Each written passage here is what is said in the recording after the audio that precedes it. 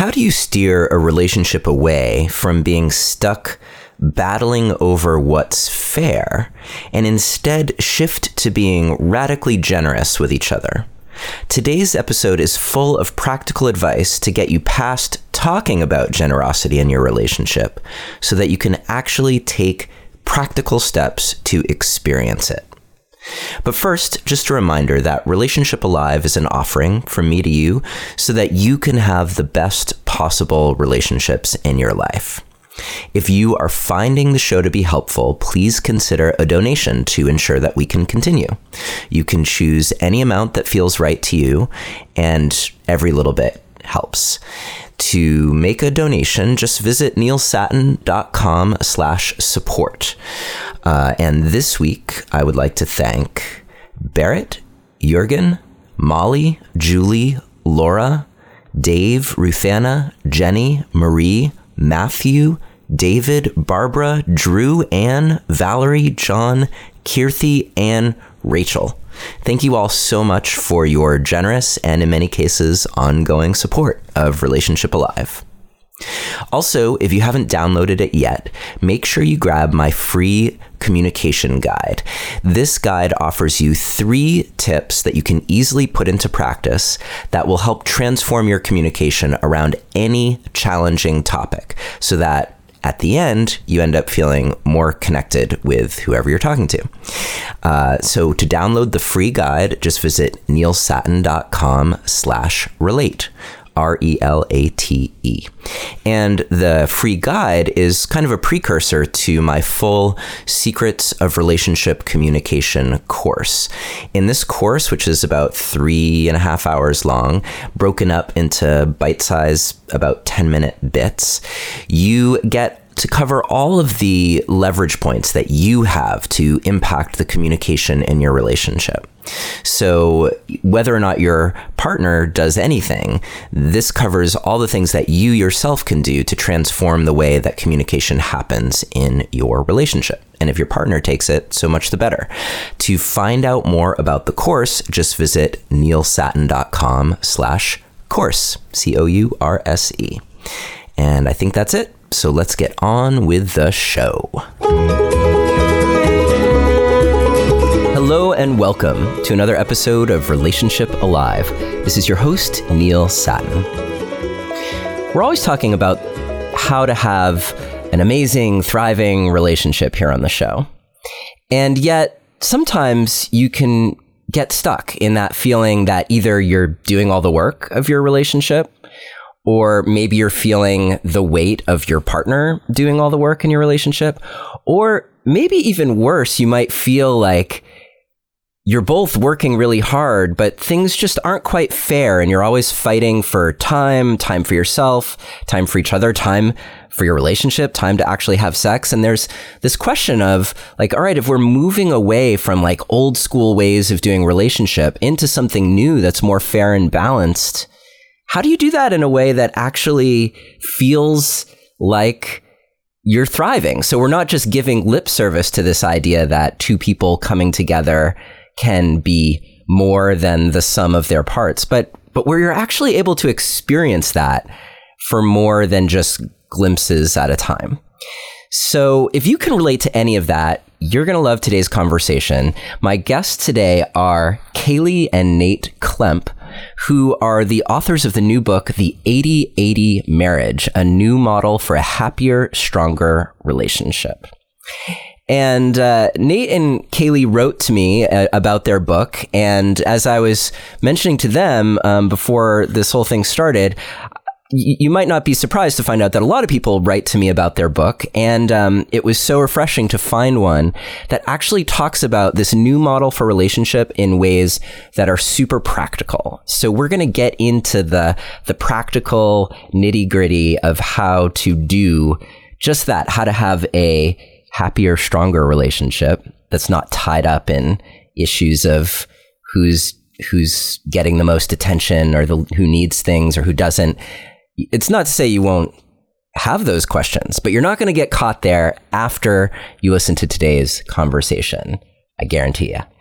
So if you are interested in the transcript for today's episode, or to find any of the links or things that we talk about today, you can visit neilsattin.com/8080. That's 8080. And that's where you can download the transcript and any other goodies that we happen to mention today. I think that's it for the moment. So Kaylee and Nate, welcome to Relationship Alive. We're excited to be here. Thanks, Neil. So good to be here, Neil.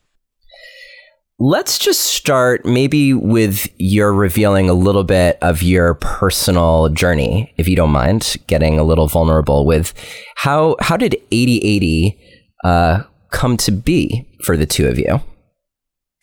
Yeah, well, I guess it starts in high school, actually. So Kaylee and I grew up in the same town, and we met our senior year of high school. We were in chemistry class together, and we actually dated a little bit in high school, and then we both went to the same college, but broke up pragmatically and got back together 7 years later.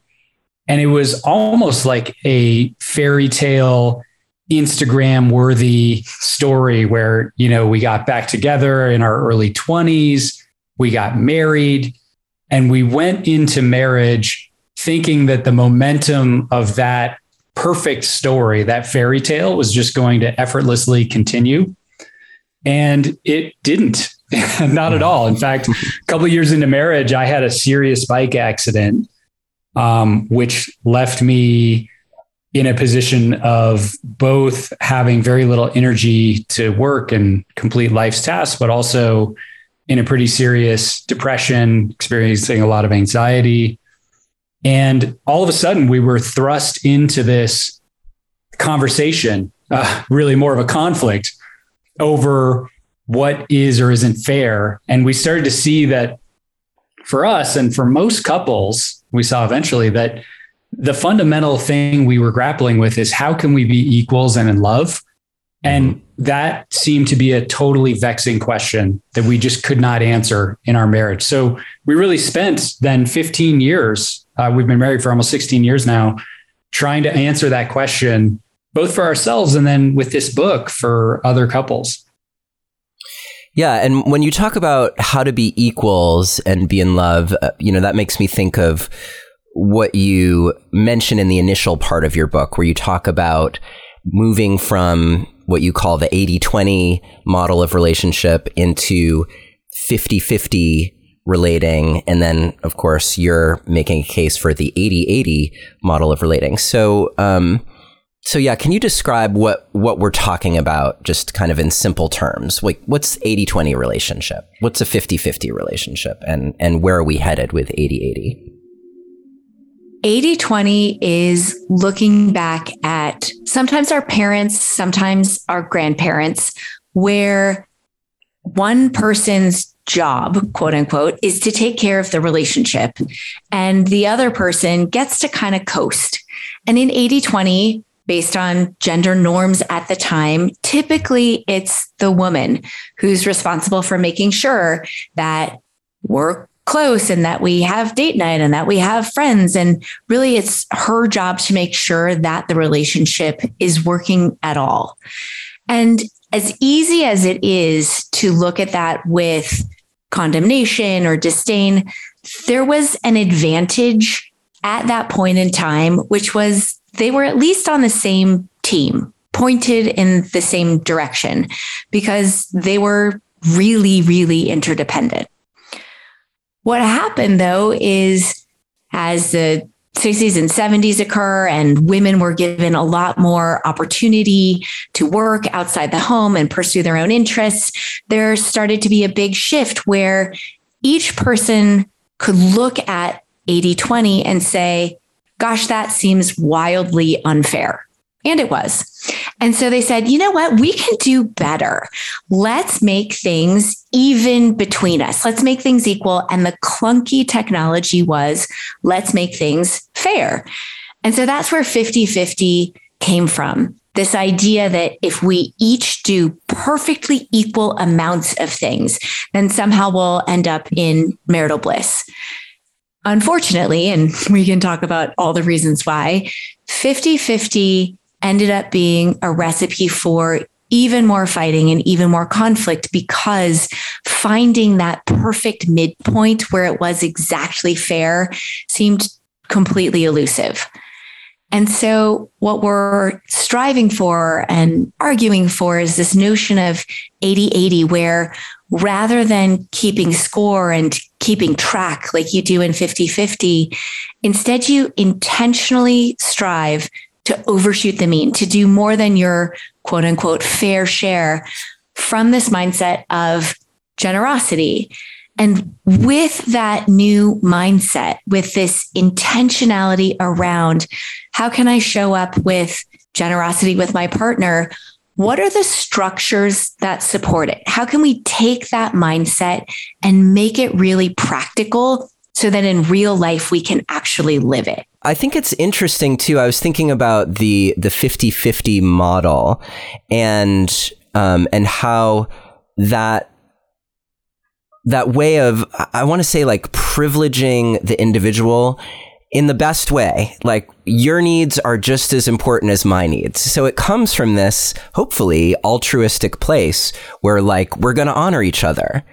And yet somehow it becomes a competition if you're not able to make that shift to, as you mentioned, being generous with each other, overshooting the mean, as you said. So as a practical matter, though, what do you think helps someone actually notice when they are or are not being generous? Because some people just seem to operate from that place, right, of generosity, a sense of generosity with the world. And for others, it's more challenging. So how would you suggest being able to kind of identify when you're not being generous, I guess, and being able to make that shift? I think it starts with mindfulness, which is something that's in the background of this entire project. We don't talk about it explicitly that often, but it really is true that when it comes to marriage, a lot of what we do is just the result of these subconscious habits that are running the show behind the scenes. And when we're not aware of those habits, when we're just running in this autopilot trance-like state, we can start to get into this pattern of that 50-50 mindset where everything has to be fair. And when it's not, we experience resentment.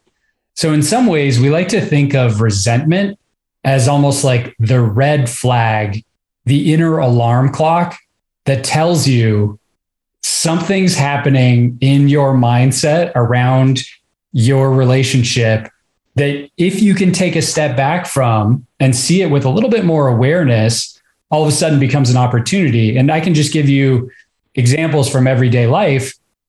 There are moments where we have a daughter and I'll be up getting breakfast ready for our daughter and Kaylee will still be in the shower. And all of a sudden I've just prepared breakfast and I'm now unloading the dishwasher and I'm now, getting her ready, doing her COVID temperature check. And I can just feel this little experience of anger, irritation, resentment arising. If I use that as the cue to just sort of take that step back and think, wait a minute, I'm experiencing this feeling that things aren't fair. What if I were to shift to 80-80? What if this was a gift to the two of us? And what if it wasn't this reason for me to keep score? All of a sudden, that moment of mindfulness can really become a powerful transition to something much more interesting, I think. Yeah, I like that. Seeing your resentment, welcoming it in a way as an indication that that's time for a mindset shift. And you said something that's really, I think, important to your overall approach here, which was how do I see this as a gift to us? So can you talk a little bit about this concept that has come up on the podcast over and over again, this idea of how there's an us, there's a team that hopefully we're both playing for. Mm-hmm. And, but how you create that entity, I think is special in a way. And I think it helps make that sort of mindset shift to seeing something as a gift for us. We talk about how interesting it is that for most of us, for most of our lives, there's a push to be individually excellent. Go achieve your dreams, go to the university that you want, create an amazing podcast, write a book, but it's really focused on me. And then you partner with someone and you get married, and all of a sudden there's this expectation of be on a team, be a we. And it can be disorienting as it first happens unless there's intentionality around it. And one of the things that we love to do with couples is make that team explicit. And we go so far as to name our team because it gives you a different set of questions to ask. So our team name is Kajona. We've got the KA from Kaylee. We've got Joe from our daughter. We've got the NA from Nate. And we find that when we're in a situation and we're trying to make a decision about what to do, it changes the outcome if we ask, well, what's best for Kajona? And a silly example perhaps might be, I had a client who was asking me whether or not I could travel to a different location to do a talk. And for me, the right answer was, I should absolutely go and do that. And as I took a step back and looked at the context, when our daughter's birthday was, some of the other plans that we had, and I looked at, well, what's best for us? What's best for our team? What's best for Kajona? The answer was to do it virtually instead of to go in person. And that can feel trivial sometimes, but asking the question, I think often, at least for us, has shifted the answer. Yeah. And I do want to, we will end up talking a bit more about power and how that plays out in a relationship dynamic. But specifically addressing what you were just talking about, how do you feel into when you're asking yourself that question, like what's best for Kajona right now? And how do you keep that from becoming something that ends up just being, how am I going to say this?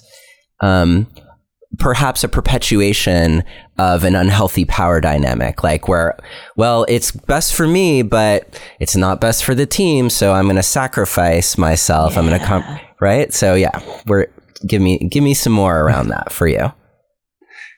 It's absolutely true that this idea of being a team together can lead to a problematic power dynamic where there's one partner who's part of the team, but seemingly 75% of the team, and the other partner just rolls along. And so I think there are a few things you can think about in terms of how you mitigate that particular problem. So the first thing is a concept that we talk about as revealing, which is basically this idea of revealing your full, often uncomfortable truth in the relationship. And so this means that if you have that experience of all of a sudden, every time we have one of these difficult decisions, the quote unquote team goes in a way that's totally against what's best for me, or, doesn't allow me to pursue my purpose in life, that's an important conversation. Mm-hmm. And some couples can have that conversation, just the two of them. For some couples, that conversation can be so explosive that they need somebody outside of the system. But that's a really important conversation to have if there's a systematic power dynamic at play that's distorting that sort of team outcome. And I will just say, for us, just as an example here, this shift, when we were doing it in such a way where we were coming into it as equals and there wasn't a weird power dynamic at play, was really transformative. And it really happened for us when our daughter was moving into first grade and she was going to be coming home on the school bus at 3:15. And we both really wanted somebody there for her at 3:15. That's what was best for us, for Kajona, as Kaylee said. And the question became then, how do we do that? And that was actually a moment where I went down to 80% time, which probably wasn't best for me in my career and advancement and things like that. But it felt like a win all around. I got to spend more time with our daughter. Our daughter had somebody to greet her. Our family just was so much more cohesive. There was slack in the system, which is something that I think a lot of modern couples are struggling to create. So that's just how I would say you can mitigate some of those dynamics. Something I would add to this conversation is, on purpose, the book is 80-80 and not 100-100. That the goal isn't my whole identity becomes our team and our couplehood. That there's still that 20 where I can have interests and goals and pursuits that are really just for me. Now, hopefully they aren't completely detrimental to the team's pursuits, but there's real value in making sure that each person maintains an identity. So the team is, it's too cheesy to say, but 1 + 1 is 3 rather than 1 + 1 is, 1.25 or something. So you're both kind of leading into some more things that you talk about in terms of like how you figure out what your roles are and what your priorities are as a team, which I think can be helpful, right? In terms of how you decide what's best for the team versus maybe what's best for one or both of you as individuals. But first, if you're listening to this conversation and you're thinking, this sounds great and all, but I don't see my partner showing up that way. Like I don't see them being willing to operate from a place of generosity like this, to operate from a place of being a team. I'm thinking of chapter 14, the yes. infamous chapter 14, and I'm just saying it like that because when you read the book, you'll see what I'm talking about. At very early on, Nate and Kaylee say, if you think this isn't going to go so well and your alarm bells are going off, skip to chapter 14 because that's going to help you adjust to like this whole idea and how it might be possible for you. So let's talk about chapter 14 for a little bit. And this question of like, what do you do if you feel like your partner is a reluctant participant in this, if at all? Let's skip to chapter 14, the reluctant partner. This was such an interesting and fun chapter to write because it was looking at all of the challenges to everything that we were saying and understanding where they came from, how they were true, and helping make it feel real instead of, to your point, some pie in the sky imaginary relationship where then unicorns transport you to your activities. And what we discovered as we were interviewing couples, and as part of the research for this book, we spent time with about 100 people in in-depth interviews, was that when the partner felt like there was no way they were going to participate, when we took another look, the person who was doing more, the person who was over contributing, had a role to play. And the dynamic couldn't shift until there was a willingness to look at, how am I, as the over-contributing partner, the one who would be all in for 80-80, who just happens to be married to this person who wouldn't be interested, what's my part in this? And in some ways, it actually started from our own experience, that when Nate and I were first married, I can say this about you, right? Yeah. Okay. He was the reluctant partner, and I was absolutely the over-contributor. And some of this, I think, was historical legacy and gender roles where I just thought to myself, of course I can and therefore should not only work full time, but be in charge of our house and our finances and how we get organized and our travel to see our families. And then after it would happen, I would experience all kinds of resentment. And then what I realized was, oh, wait, I'm creating this dynamic. And it was most explicit around our finances that when Nate and I got married, he was a grad student. So he lived in graduate student housing in a dorm, which I don't think he ever cleaned until we got married.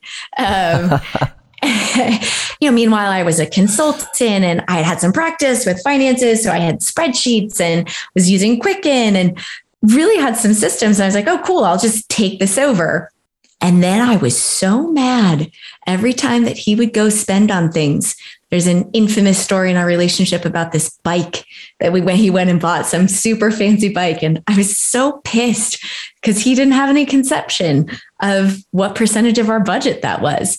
And then he said, babe, how am I supposed to know? And I realized I was so controlling that I was actually preventing him from being an equal partner with me. And so in the Reluctant Partner chapter, we encourage people to take a look at what's my part in this? How could I myself show up differently that might allow a different possibility for my partner? Yeah. You have to create some space. You have to become an invitation to the table. If you're otherwise crowding everyone out at the table, then you can't expect them to join you, right? Exactly. And how would you distinguish between, you talk about the difference between a reluctant partner and an unwilling partner? The key distinction there has to do with, to what degree is the under-contributing partner curious and open to the possibility of a new dynamic? So in our case, I was definitely the reluctant partner. And yet I was also interested and open to this idea that maybe we could shift the way we thought about our relationship, our mindset, also the way we structured our relationship to create something that worked better for both of us. So the key variable there is curiosity. And reluctant partners, they seem to resist doing more. They seem to resist working on the relationship, reading books about marriage, things like that. But there is on some level a spark of curiosity there. Whereas an unwilling partner is someone who has essentially just boarded up the door to change, has no interest in shifting the way they think about the marriage, in seeing somebody who might be able to help you as a couple. And that's just a really unfortunate position to be in. And I think, one of the things we learned from our interviews and we say in the book is that in that case, you really don't have much room to shift to something like 80-80. You can make it work and you can sort of practically figure out ways to maintain a life together, but 80-80 is probably not in your future if that's the case. Right. Yeah. I mean, I think that for a lot of reluctant partners, at least some of the time, that can be the sense of, well, I don't even see how this could be different. They will also be uncomfortable in their own way because inevitably when you're in a relationship where there's this huge imbalance or where there's competition, other things start falling apart and becoming very uncomfortable for both people, whether you're the over-contributing partner or the reluctant partner. But go ahead.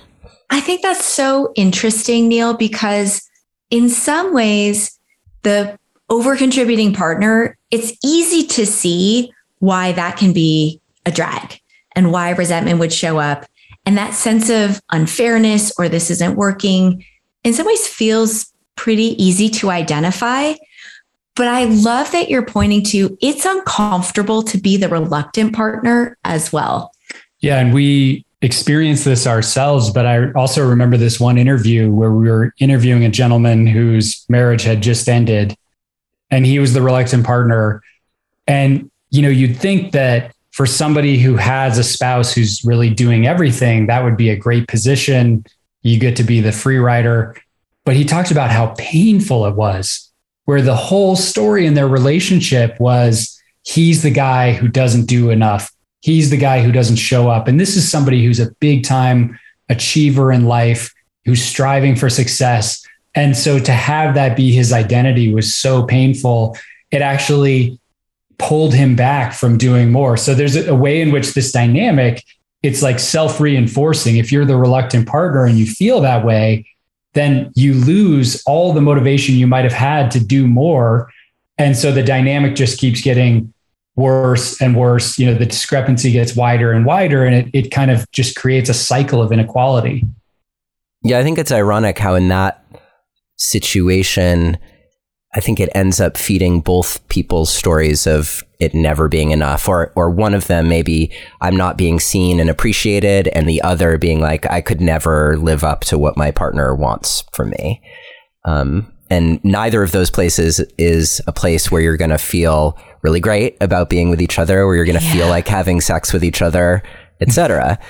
One last little point here that I think is important, and you made me think of it, Kaylee, when you were talking about how you didn't choose to call it the 100-100 marriage, and that you reserve some of that for yourself and your identity and what's important to you. You also talk about how important it is to feel the freedom that if you had to, you could leave. Like that, you do reserve that right if you can't figure this out together. Yeah.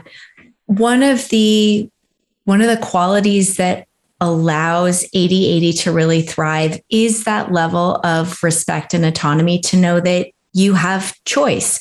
And I want to be thoughtful and respectful that I recognize that's not always the case in every relationship, that sometimes there are external constraints that make that not available. But in the vast majority of situations, that recognition also creates additional incentive to work your hardest to make what you have and what you're committed to as awesome as it can be. Yeah. And that also, if you were like, yeah, my partner's the unwilling partner, definitely go through the exercise that Kaylee and Nate are talking about in terms of examining how you might be contributing. Step back a little bit. Like there's a whole unwinding process that you can go through here that doesn't unwind instantly, right? It takes some time for an unhealthy dynamic to shift. But in the end, like, yeah, if you got to go, like, you might have better luck next time. Exactly. Not that that's what we're saying that shouldn't be your first choice, but it shouldn't be off the table. Correct. Totally with you. I'm just going to take a quick break to talk about a new sponsor this week, Green Chef, who not only has amazing food, but who's also offering you an amazing deal, like over $100 off plus free shipping, so that you can give them a try. Green Chef is America's #1 meal kit for eating well. Their expert chefs curate every recipe so you can enjoy restaurant quality dishes in the comfort of your own home. Whether you're keto, paleo, vegan, vegetarian, gluten-free, pescatarian, or if you just want to eat more balanced meals. And one of the most important things for me and my family is that they're USDA certified organic. So you can enjoy hand-picked organic veggies and premium proteins without having to worry about where they came from. Now, we're actually in the process of moving, so I had my first order of Green Chef delivered to our new address, just in time to help us through our first week of meals to take some of the stress off of having to figure out food once we've arrived. Having used them before, I'm already imagining the tasty cuisine that awaits us in our new home. And as I mentioned, they have a special offer for you as a Relationship Alive listener. You can go to greenchef.com/alive125 and use the code alive125 to get $125 off, including free shipping. That's greenchef.com/alive125 and use the code alive125 to get $125 off and free shipping. And thank you so much, Green Chef, for helping support thriving, healthy, sustainable relationships. Now, as you may have heard me mention a moment ago, I'm getting ready to move. And so most of the time that I would be spending watching a show or two, I've been spending packing. But once we land in our new spot, I'm super excited to kick back and check out some of the latest shows streaming from across the pond on Acorn TV, who's our second sponsor today and who also have a special deal for you.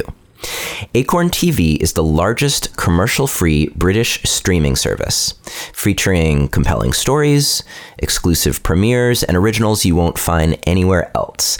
Literally hundreds of exclusive shows from around the world, including award-winning mysteries, dramas, and comedies, with a quirky, unique sensibility all their own.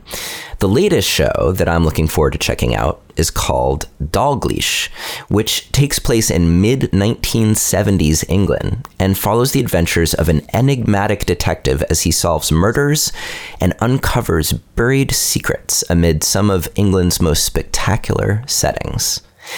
It's one of those Acorn TV originals, and another reminder of just how new and different what they offer is compared to what's available on other streaming services.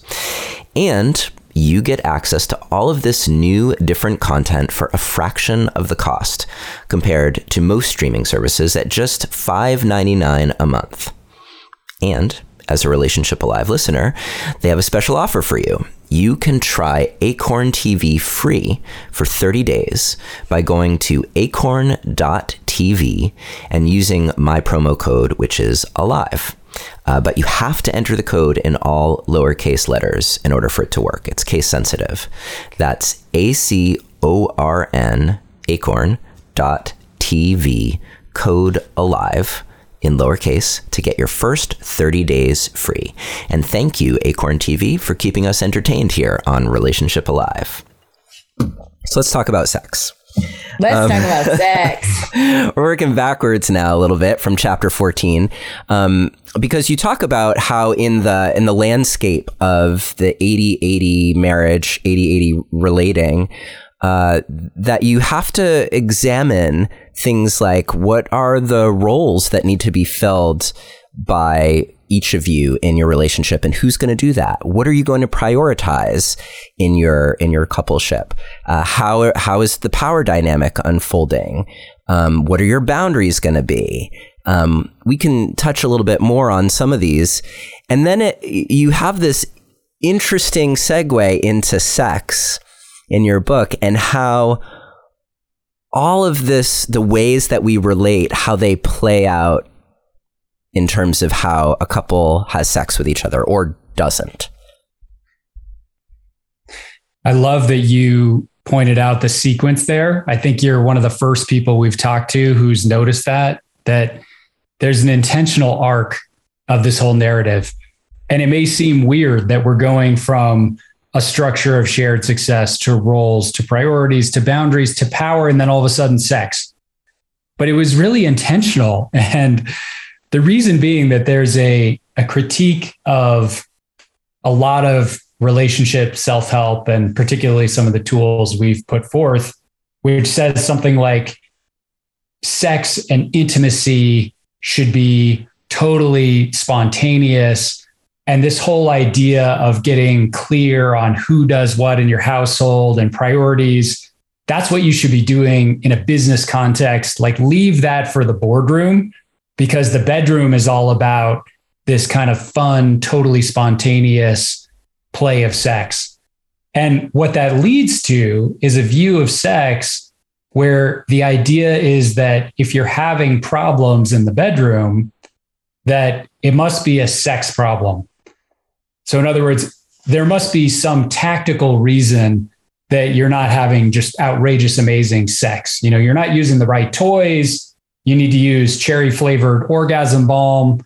If you read a magazine like Cosmo, which we dove into pretty deeply while we were writing this book, I mean, it's hilarious, right? They have like underwater pool positions that can spark your sex life and all these different crazy things.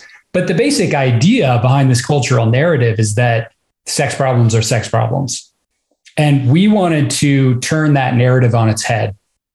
And so the argument we make in the book is that most sex problems are actually life problems. And, one of the things we say is what's happening in your life is also likely what's happening in the bedroom. That in some ways, your sex life is like a mirror image of all of the other things, all the resentments, all the conflicts that are happening in your everyday life.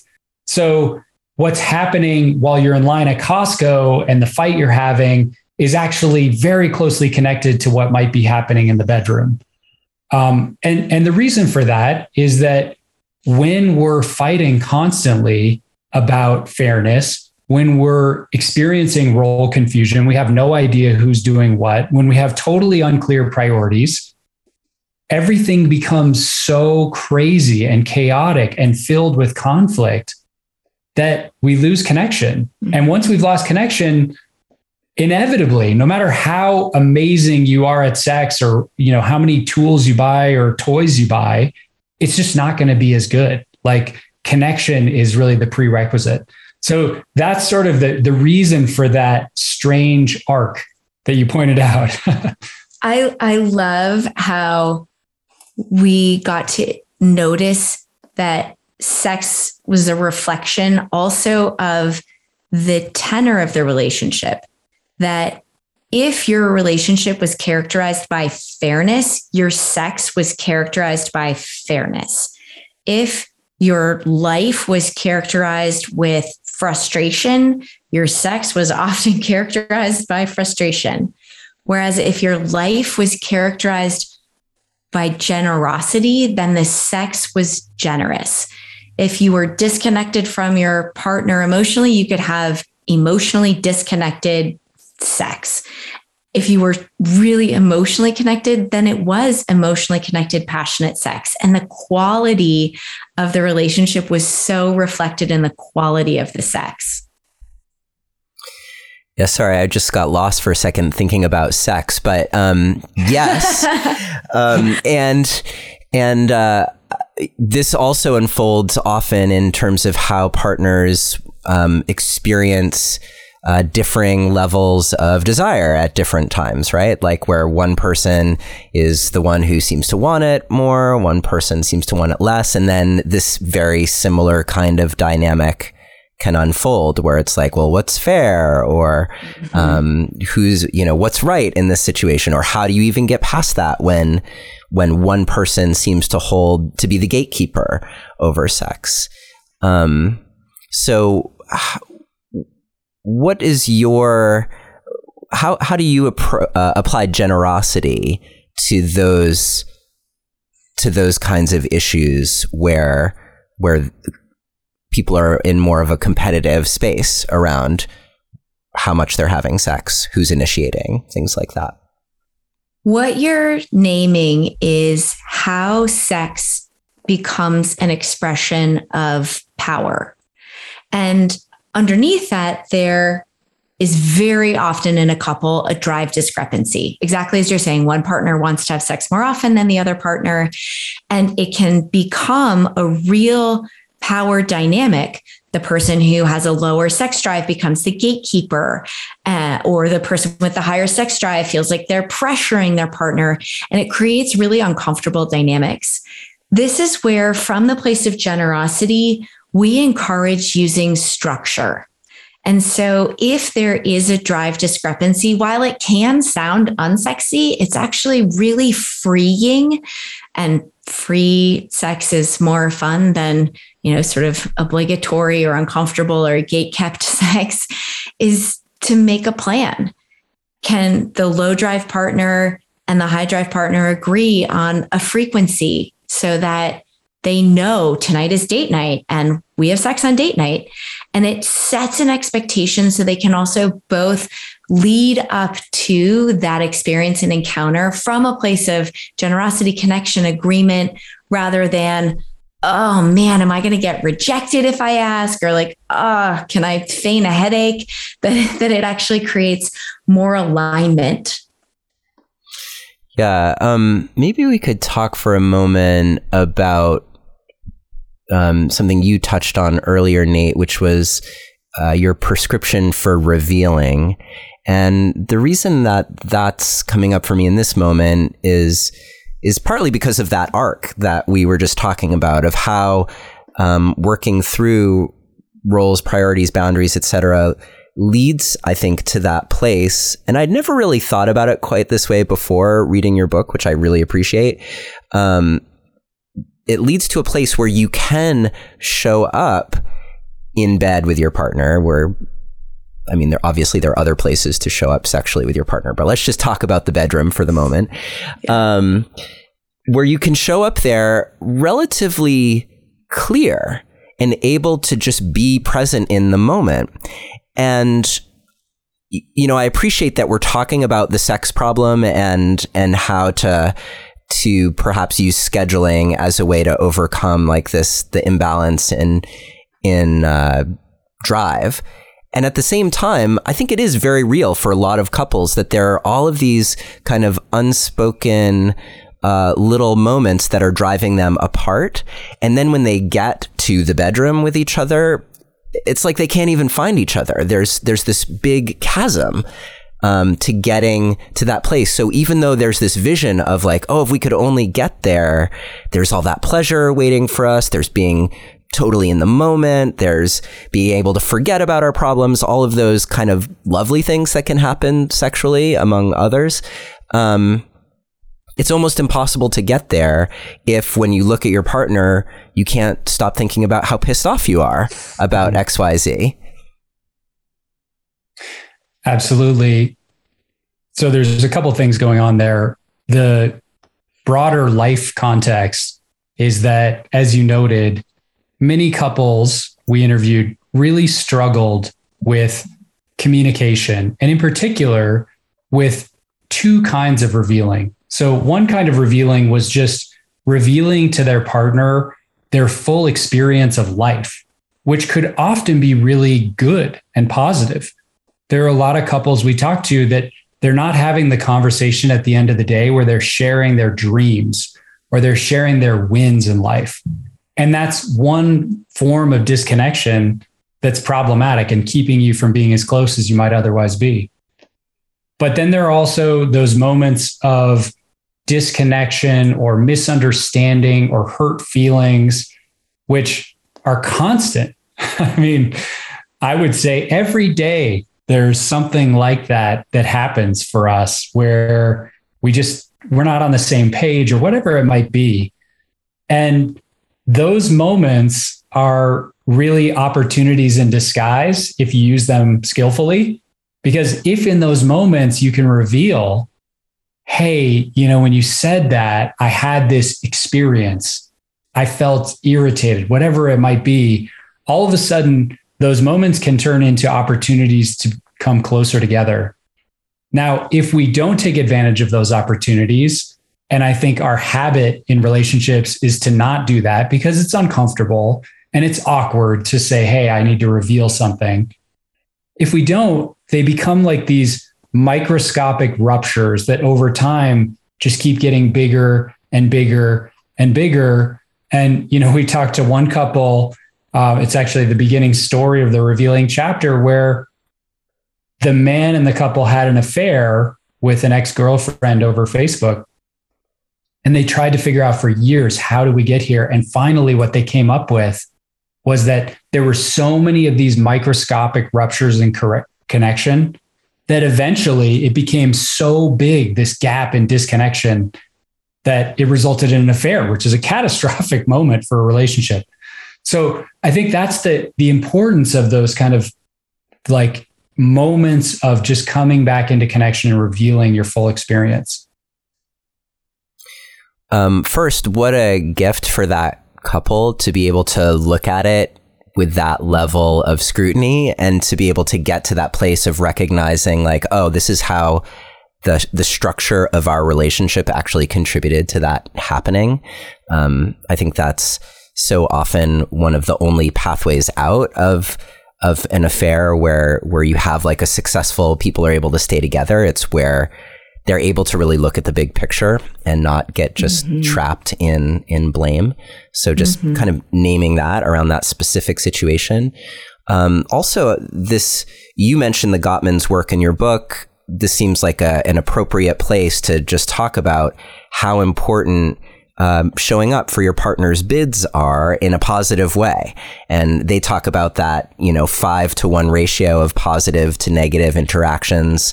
That sometimes is even as high as 20-to-1, with the relationship masters versus the relationship disasters. And so the revealing gives you a chance to take a negative interaction and turn it into something positive.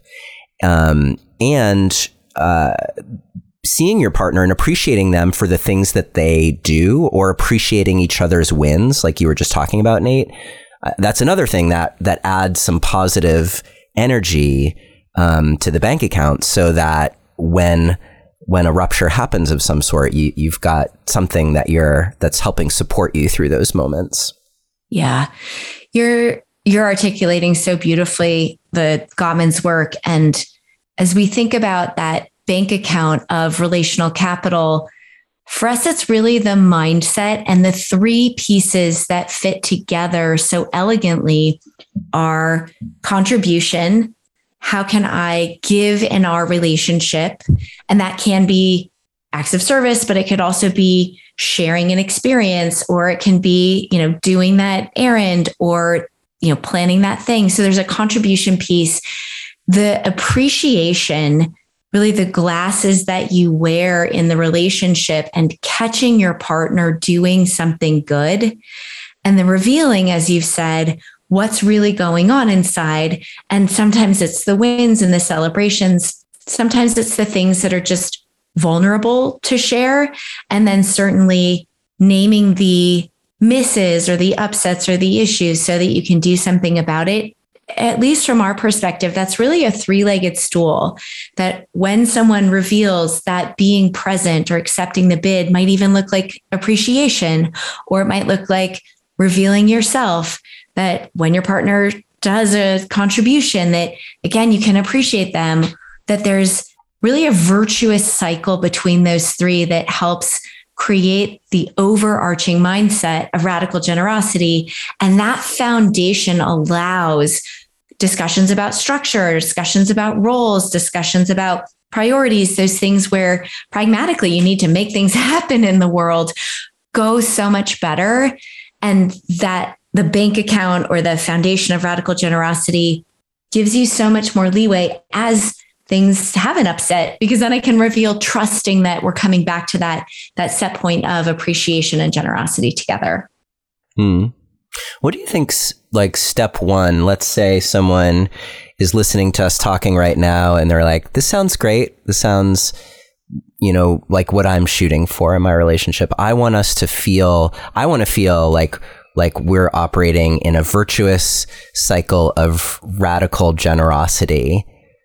Other than putting your book in the hands of their partner, what are some practical ways to start that conversation in a relationship to help just bring it to the table that I want to make this shift? This could be amazing for us.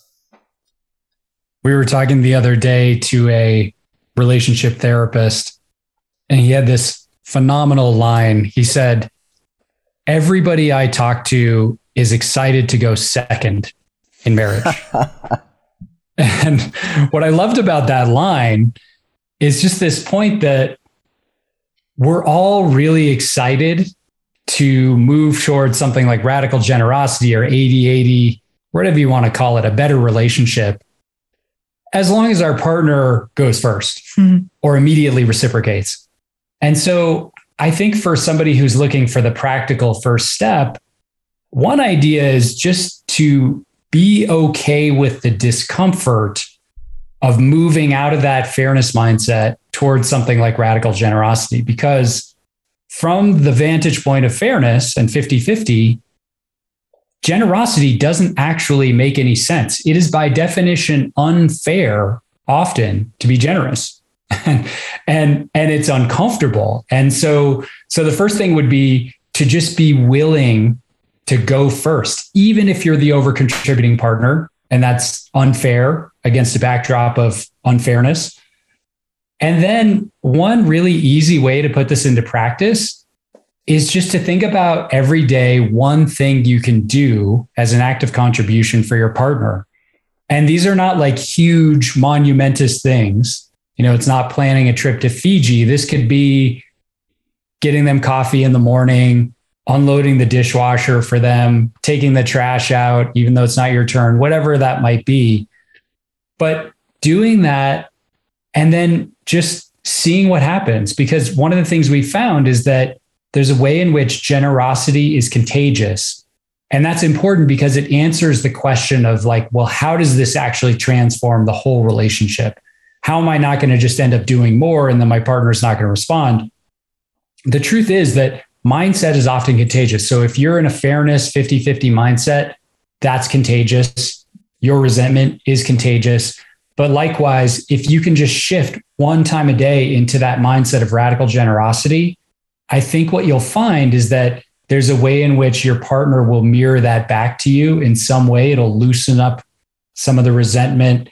You'll connect a little bit more, and it creates this kind of virtuous upward spiral that I think is really powerful. And we just need to take one more quick break so I can tell you about today's final sponsor. Their name is BetterHelp, and I'm excited that they're continuing their support of Relationship Alive. BetterHelp will assess your needs and match you with your own licensed professional therapist. You can chat with them via text at any time, and you can schedule weekly video or phone sessions, all without having to go anywhere. It's more affordable than traditional offline counseling, and financial aid is available for those who qualify. They also offer a broad range of expertise so that you can find the person most suited to helping you with your own unique situation. And like I said, you can do it from the comfort of your own home, your office, anywhere that works for you. So whatever you're going through, whether it's depression, stress, anxiety, trauma, anger, whatever's up for you, try out BetterHelp to help you move past the places where you're stuck. To start living a happier life today, you can try BetterHelp, and just for being a Relationship Alive listener, you can get an extra 10% off your first month. Just visit betterhelp.com/alive and join over 1 million people taking charge of their mental health. Again, that's BetterHelp, HELP.com/alive. And thank you, BetterHelp, for your support of better relationships and the Relationship Alive podcast. Just speaking practically, you reminded me of a couple things. First is that in this mindset of generosity, there is actually literally a mindset shift in terms of how you see the ways that you contribute to your relationship. That's so important, right? Where you say, I am to yourself, I'm doing this because I love this person. I'm doing this for the good of Kajona or whatever you've named your team entity. The Buccaneers, whatever it is. Team Satin. Yeah, exactly. Team Satin. And that experience of doing something from that place, I'm doing this because I love my partner, I love my family, is qualitatively so different than I'm going to do this because it's got to get done, and I'm going to sacrifice and do it. So you're doing the exact same thing under those circumstances, but the way you're going to feel and the way the people around you are going to feel is going to be totally different. 100%. And then the other thing just I wanted to name quickly is that, I think in the context of someone over contributing, it is important to remind you that you do need to step back. You are probably going to need to have some conversations with your partner where you break things down a little bit more. And maybe we'll spend the last part of our conversation talking about that, sort of the practicalities of it, so that it's not just one more thing in a long list of you doing everything. Like you are going to have to probably reel yourself in a little bit, and you might have to be willing to deal with some chaos or things not happening, so that you can enter the conversation about how to structure things differently. You've named 3 really important components of, if I want the dynamic in my relationship to change what needs to happen. The first is the mindset shift around how I'm having the conversation. Because if I go into a conversation with my reluctant partner with a mindset of, you need to change, what you're doing is bad and wrong, I'm not going to tell you how bad and wrong you are, and believe that they're then going to do something different, I think the probability of success is quite low. Mm-hmm. If I go into that conversation with a mindset of, I believe that, one, we love each other, we're a team, and that we can create something that feels better for each and both of us, that frames it really differently. And sometimes even being explicit about the frame. I want to have a conversation. I think it might be messy and it might not be easy. And I'm doing it because I love you and I love us and I want us to be our best. Feels different. So one is the mindset. Two is exactly as you're saying, a willingness to experience some chaos.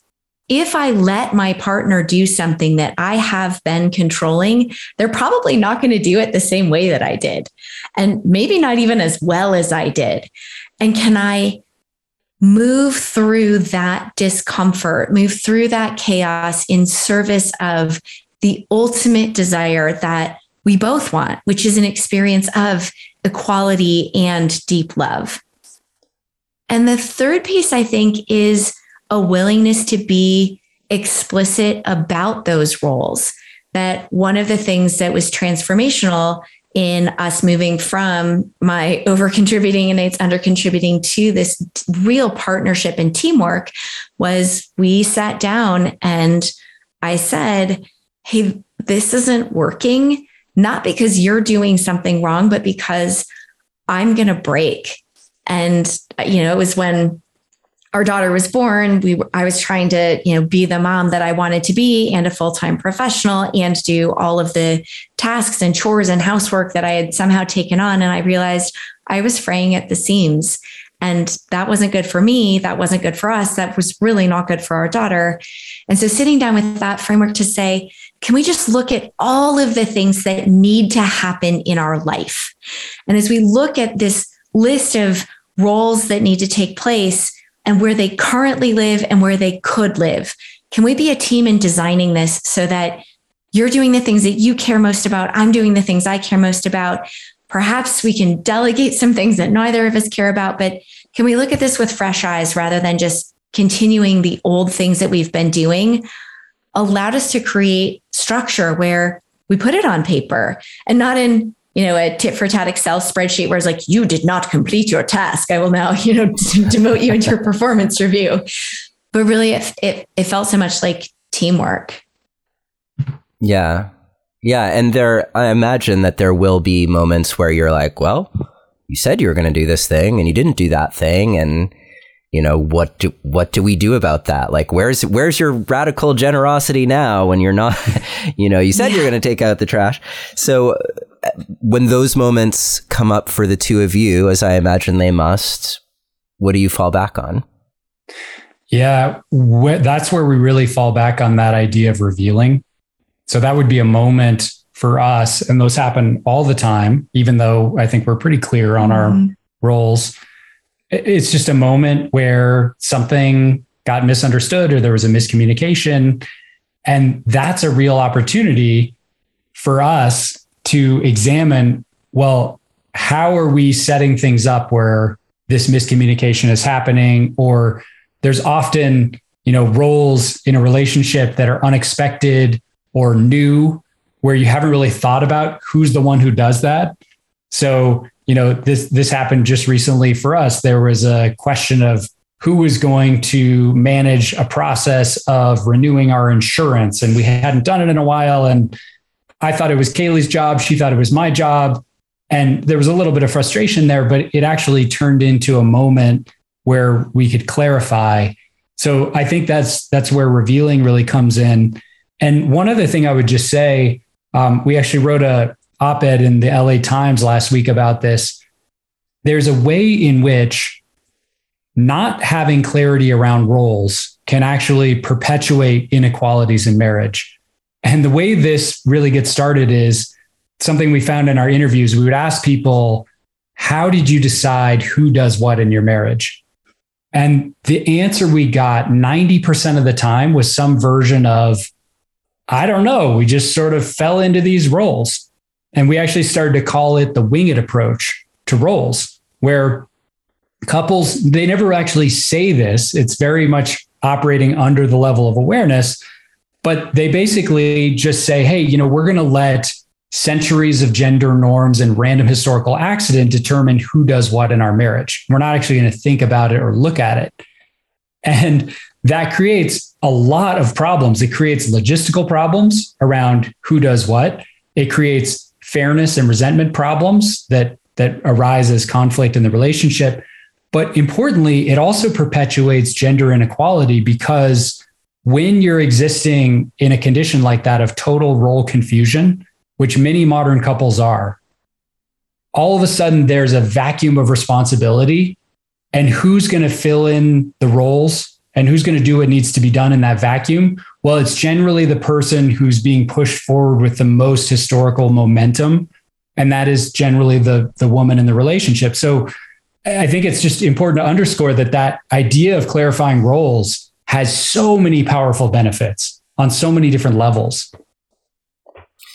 I want to mention in this moment that, you know, one of the things that I found to be super practical about your book, The 80/80 Marriage, is that you, in these chapters about how you define your roles, how you figure out what your priorities are, how you figure out where you need to set boundaries, you offer some very simple yet practical and comprehensive ways to do this analysis for your relationship. And hopefully from that, I think, get some insight about how you are operating in terms of all of these things. And then you get to make a conscious choice about, well, is that how I want it to be? Or do I want to do it in some different way?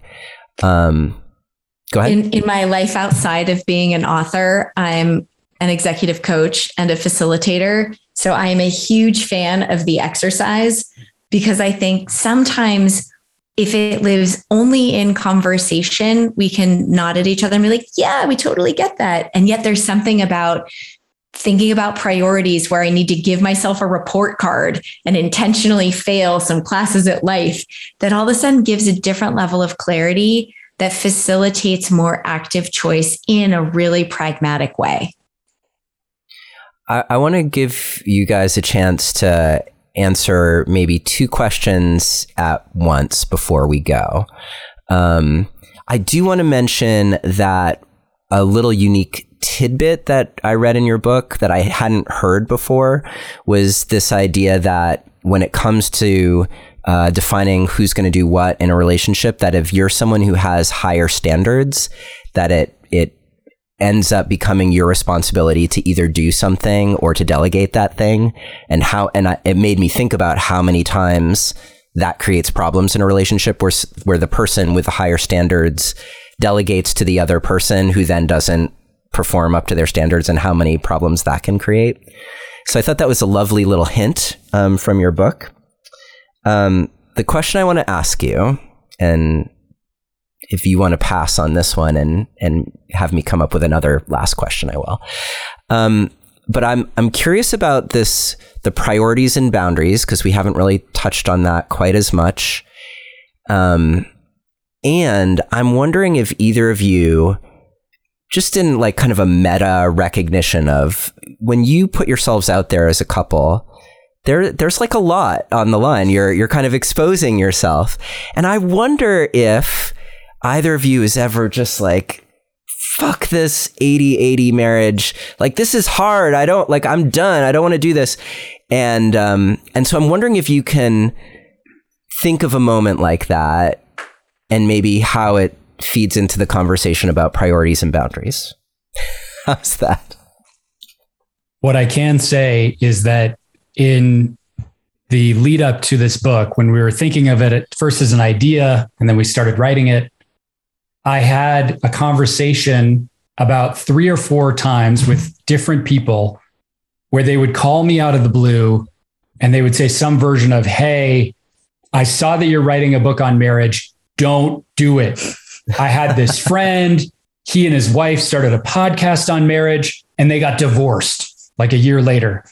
And the basic idea was that if you go out there in public and you talk about what it takes to have a thriving marriage, you have essentially put a bullseye on your back and like the universe is after you and you will get a divorce. And I mean, I thought that was so interesting because I've been thinking about and writing about mindfulness for 15 years. And nobody ever said to me in the course of that time, hey, you really shouldn't write about mindfulness because I knew this guy, he got into meditation and he lost his mind. You know, somehow your writing about mindfulness is going to lead you down the slippery slope of insanity. You're going to end up in a mental institution or something. But that was what people were saying about marriage. So you're absolutely right that there was something different about this project from everything we've done previously, where the level of risk felt higher. And in terms of your question, though, which I think was, you know, have you ever had these moments of just like, screw 80-80? I honestly, and I'd love to have you answer this, I can't think of a moment where I said, screw 80-80. I mean, I can think of moments where I've been extremely frustrated, where, you know, we've had conflict, but I haven't had a moment like that. You know, there may have been times where somebody said something really weird on Instagram where I'm like, oh, screw being out in the public on this. But what about you, Kaylee? I'm curious. I was having the same thought, and this sounds like, too good to be true. I know it does sound too good to be true. This is what I will say. So in the last 10 days, I have been both quite sick and injured. And so being on the, you know, sort of, I can't do the things that I would want to do side of it, I can feel how I have grown accustomed to 80-80, that I believe in the long arc of generosity, that it isn't, you know, an every day it needs to be perfectly even, because in some ways that would be sort of a new formulation of 50-50 fairness. Right. But it is uncomfortable for me at this moment to feel like I am not showing up, you know, sort of doing more, or like being able to express, you know, or contribute. And yet I think that in 80-80, it's also given me a language to reveal what's been going on inside, that I didn't just sort of grin and bear it and pretend that things were fine, that it was vulnerable to share all the things that were happening and trust that that was going to make us even closer. So it wasn't a moment of screw 80-80. It was a moment of, wow, 80-80 can show up really differently from how I initially conceived it. Yeah. Yeah. And the point isn't to be perfect. And right. It occurred to me after I asked the question that part, I think, of what I imagine will help keep your relationship healthy despite being in the public eye, et cetera, is one, like reminding us that no one has a perfect relationship, and that what is perfect is being able to identify as a couple, what do we prioritize above all other things? How do we do that together so that it's like, what are Kajona's priorities? And where are we going to create boundaries so that whatever pressures being in the public eye creates for us, where we know where to draw a line, where to say no, where to keep our sphere, or as Stan Tatkin calls it, our couple bubble, or maybe we'll expand it to like the family bubble as well. How do we keep that intact so that the pressures of being public and maybe to be perfect don't impact us negatively in that way? Yeah, absolutely. Well, and as you mentioned, I think all couples experience this, but there is a certain level of clarity that you need to have sometimes around how much do you want to put out there. You know, there are many people on Instagram talking about marriage, and many people who will put out everything that happens, every fight they've had in you know, all the detail. And so that's something we've had to think about, is how much do we want to reveal and what's private, what's public. And I think, we're authors, so we probably have to think about that more than other people, but even people who aren't in the public eye, there's still those decisions to be made around what you put out there, what you don't on social media, or, just priorities and boundaries in general when it comes to dealing with extended family or just responding to the endless stream of notifications and demands and requests that all of us are getting all the time, figuring out how we navigate that skillfully. Yeah. Well, we have covered so much ground, and yet if we were really going to go through everything that's in your book, we could sit here for a lot longer. Rather than doing that, I'm going to suggest that you all go out and check out The 80/80 Marriage by Nate and Kaylee Klemp, who have been here chatting with me today. And guys, if people want to find out more about you, your work, where can they find you? Our website, 8080marriage.com, is probably the best place. You can find out more about the book there. We also have a free guide there on how to have an epic date night, and a quiz that's also free on how 80/80 is your relationship. We also do a weekly newsletter where we write about different tips on marriage and relationships. And then we're on Instagram as well, 80/80 Marriage. Great. Well, it has been such a pleasure to have the both of you here with me today. We will have the link to your website and to your book at neilsattin.com/8080. And you can also download the transcript of this conversation there. And Kaylee and Nate, such a pleasure to have you with us here on Relationship Alive. What an honor to talk with you today. Thank you. Neil, thank you very much. It's so fun to talk about the book with someone like you who has just really gone deep and thought about it so carefully. Thank you for listening to another episode of Relationship Alive.